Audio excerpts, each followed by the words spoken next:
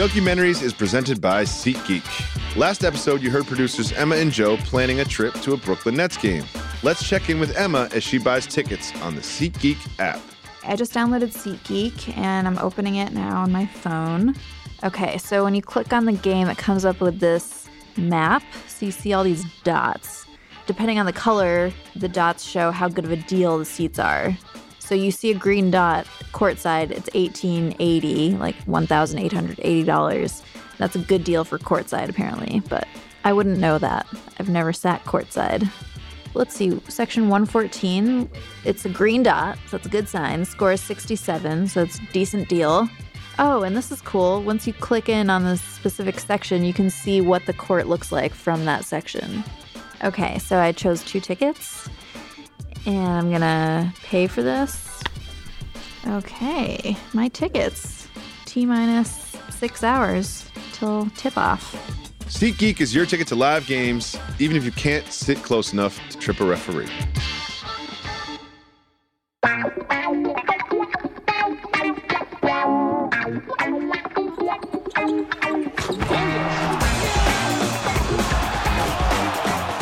Hi, I'm Carrie Champion, and this is Dunkumentaries, an ESPN podcast celebrating the dunk in all of its glory.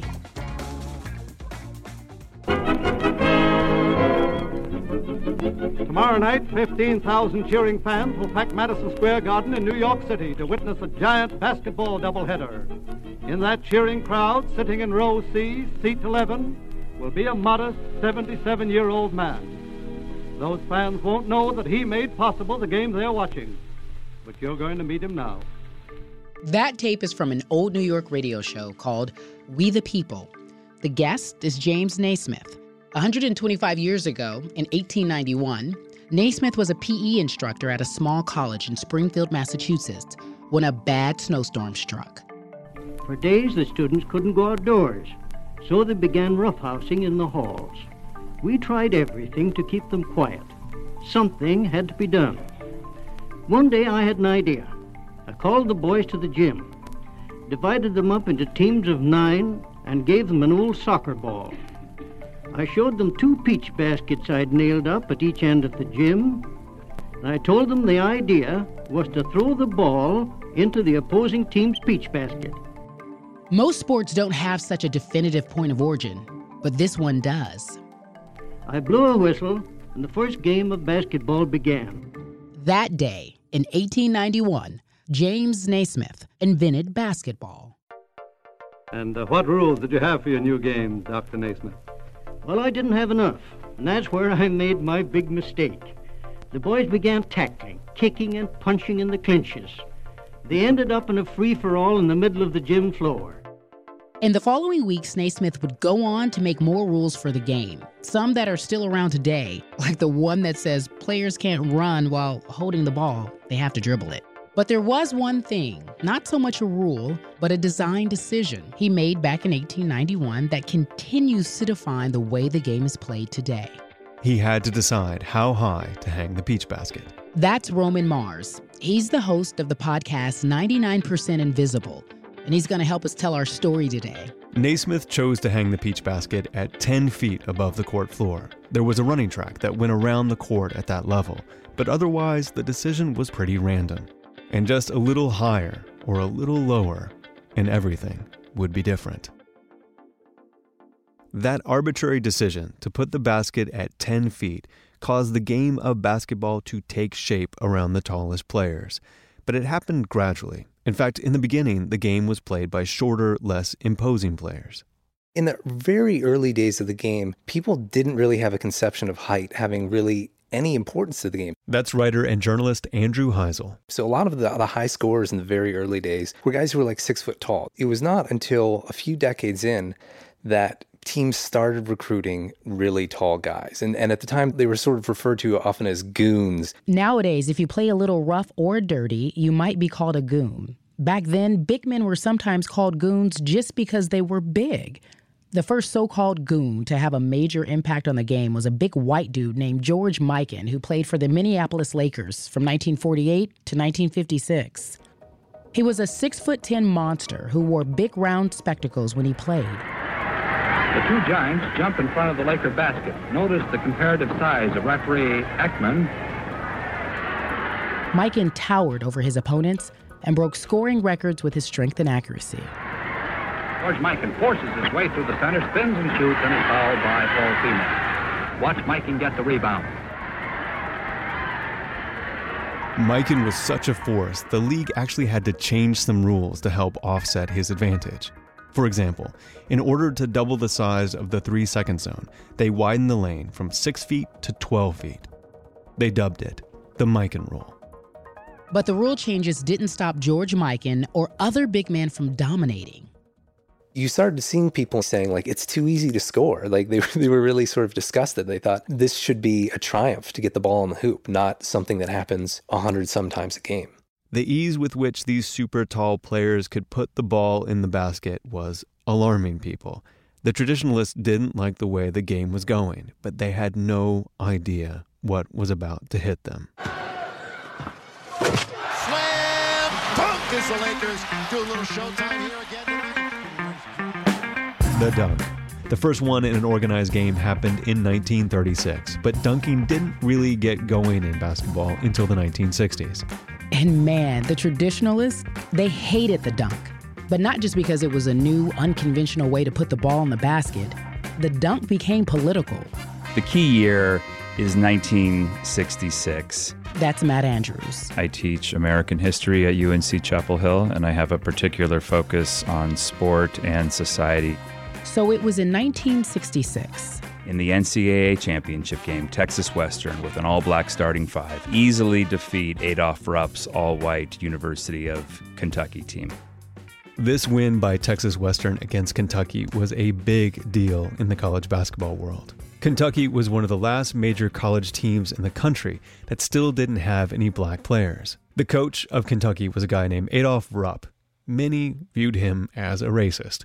According to the sports correspondent Frank DeFord, who was in the Kentucky locker room that night, the language Rupp used against the Texas Western players sent a chill down his spine. And there was this moment, right at the beginning of the game, where Texas Western's David Latine gets the ball and makes a move toward the hoop. The defender in front of him is Pat Riley. Yes, it's that Pat Riley. Riley's like 6'4", stockily built, and Latine just rises above and slams the ball into the net. Foul and a goal count on Texas Western. Texas's victory and Latine's dunk were seen as direct challenges to the establishment. After all, this was 1966. There was a lot going on in America. The Black Panthers had become a visible force, and many white Americans were worried a revolution was about to take place. In Oakland, the Panthers had armed and organized themselves to protect their communities from brutal, racist police. Black power was this new evocative phrase. So that the failure to pass a civil rights bill isn't because of black power, isn't because of the Student Nonviolent Coordinating Committee. What's so interesting about this phrase is its lack of specificity. No one is exactly sure what black power means. Into this context comes the dunk, and the dunk seems to be black power manifest on the basketball court. The dunk is physical. The dunk is forceful. You know, when you lay the ball in, you're laying the ball in. But when you dunk, you're doing it to someone. And at a time when so many white Americans are uneasy with the specter of black violence, the dunk becomes suspect. Then to scare people like Adolph Rupp even more comes a player called Lou Alcindor. You likely know him better by the name Kareem Abdul-Jabbar. But in 1967, he was a young man, 7 feet 2 inches tall, and already tearing up the college game with his vicious dunks and fast movement. Alcindor surrounded by white shirts. Unstoppable. So the NCAA made a decision. The only way to stop this guy was to get rid of the thing he did best, the slam dunk. In 1967, they banned the dunk. And for 10 years, there's no dunking in college basketball. Lou Alcindor, a.k.a. Kareem Abdul-Jabbar, was not happy about this. In fact, he explicitly said that the only reason for the ban was because they were scared that black guys like him were going to take over the game, although he used much stronger words. Regardless, The slam dunk was done, and college basketball was sent back in time for 10 years. Basketball was in a bad place. The NCAA administrators had made an arguably racist decision to ban the slam dunk. Meanwhile, in the NBA, players could still dunk, but fans were losing interest. Here's Andrew Heisel again. This is, for the NBA, considered like the low point of the league. There are all of these pieces written about how the game is dying and nobody wants to watch it. And there's all these questions about why. Naismith's original accidental design decision to put the basket at 10 feet had inadvertently given us this beautiful and exciting slam dunk, but it had also caused the professional game to revolve too much around these super tall players. The game had gotten jammed up around the net. People weren't passing as much. They just hand the ball to the giant guy and he'd stand under the basket trying to put it in. This had the effect of slowing down the play, and that slowness was draining the game of its excitement. Basketball needed a design solution. People suggested a lot of fixes. No backboard, a convex backboard, a smaller basket, a bigger ball, a smaller ball, a no scoring zone around the basket, and even a height cap. Another group of coaches called for the hoop to be raised to 12 feet. None of those changes caught on. And then this guy comes along. Well, we feel that those people who are not under contractual obligation, if they'd like to take a look at us, we would... So remember George Mikan, the original NBA goon, 6 foot 10 inches tall with big round specs? Well, in 1967, he was working as a travel agent in Minnesota where he used to play, when he gets a call from a couple of guys asking if he wants to head up a new professional basketball league that would compete with the NBA. What do his old NBA friends have to say about his new job? Good luck, baby. I mean, it really was just sort of making up as you go along. It was simply, let's get an idea and let's see what we can do here. That's Terry Pluto, who wrote a book about the founding of this new league. They called it the ABA, the American Basketball Association. And no one thought they'd succeed. But George Mikan became the first commissioner, and the league he put together was totally gimmicky. They were trying everything to get fans re-engaged in the game.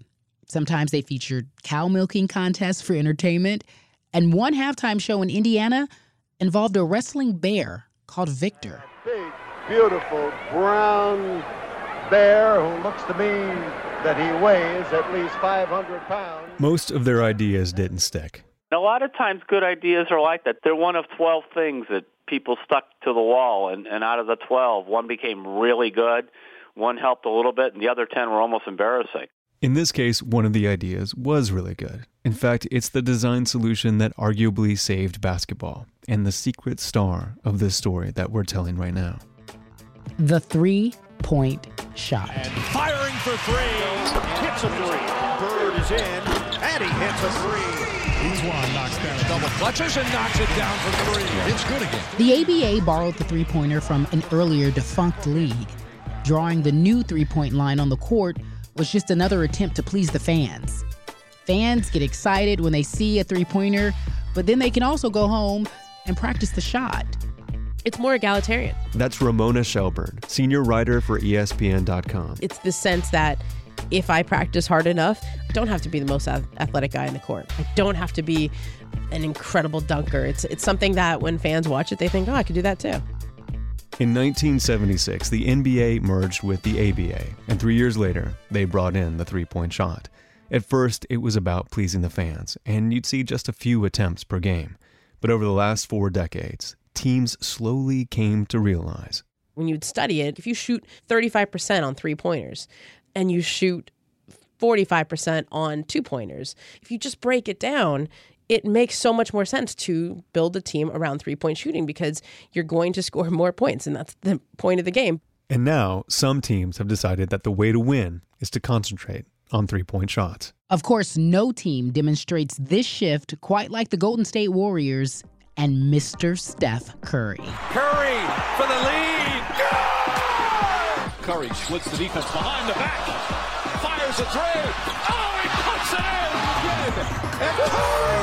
I think every kid growing up in America now is trying to be Steph Curry. He is skinny and doesn't seem to have anything physically dominant about him. And yet, when you watch him play, he's electric. So electric that this season, he's made more than half as many three-pointers as Larry Bird did in his entire career. The style of play that Curry has perfected has spread the court out in ways few could have imagined 40 years ago. Offensive players shoot from further out, and defenders have to follow them there. It opens up the whole game. The game has changed for the better. There's no doubt about it. That's former Indiana Pacer and original ABA player Jerry Harkness. Because the game is exciting. The game is run and shoot, quickness, defense, opening the game up, making it more aggressive. But even though the three-point shot has had a balancing influence, some traditionalists still don't like it. I don't think it's basketball. I think it's like kind of like a circus sort of thing. Why don't we have a 5-point shot and a 7-point shot? Where does it stop? That sort of thing. But that's just me. That's just old school. That's San Antonio Spurs coach Greg Popovich. Popovich isn't alone in this sentiment. Steph Curry, the Warriors, their rise and continued dominance has sparked a new debate about the three-point shot and its role in the game today. Should the three-point line be moved back? Should we allow home teams to decide where the three-point line is drawn? Should there be a three-point shot at all? It all sounds a lot like the debate over the slam dunk 50 years ago. But even the most ardent critics of the three-pointer recognize its importance in the modern game.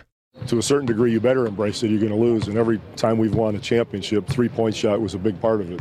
Instead of designing the beautiful, powerful dunk out of the game, we designed a counterbalance, the three-point shot. The three-pointer and the dunk have become the yin and yang of basketball. All of this has sort of been by accident. The 10-foot-tall basket, the dunk, the three-point shot. But then again, the game wasn't carefully designed in the first place. Really, it came about because all James Naismith wanted was to stop some rowdy kids from getting into too much trouble. And the whole thing started with a couple of peach baskets I put up in a little gym 48 years ago. I guess it just goes to show what you can do if you have to.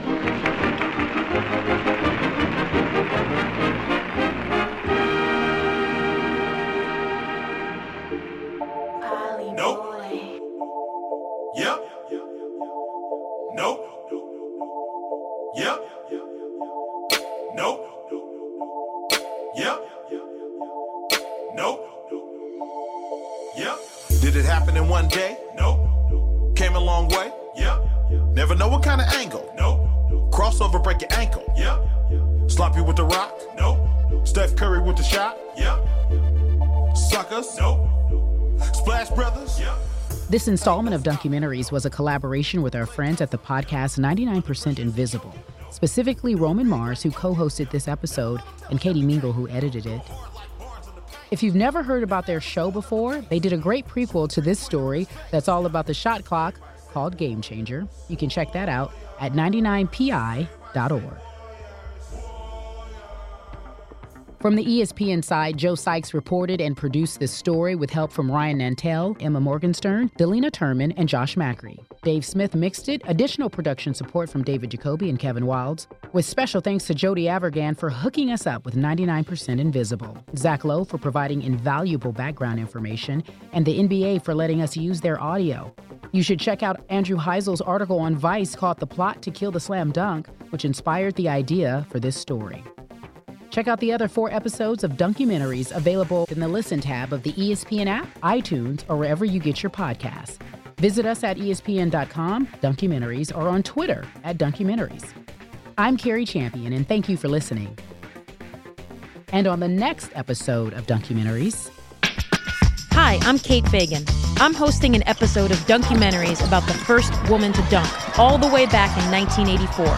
In the wake of Title IX, this milestone moment showed other women that anything was possible. Only problem? The coach of the opposing team wouldn't give up the videotape. I offered him everything from money to fame, and he said no. Hear how that story unfolds on Dunkumentaries,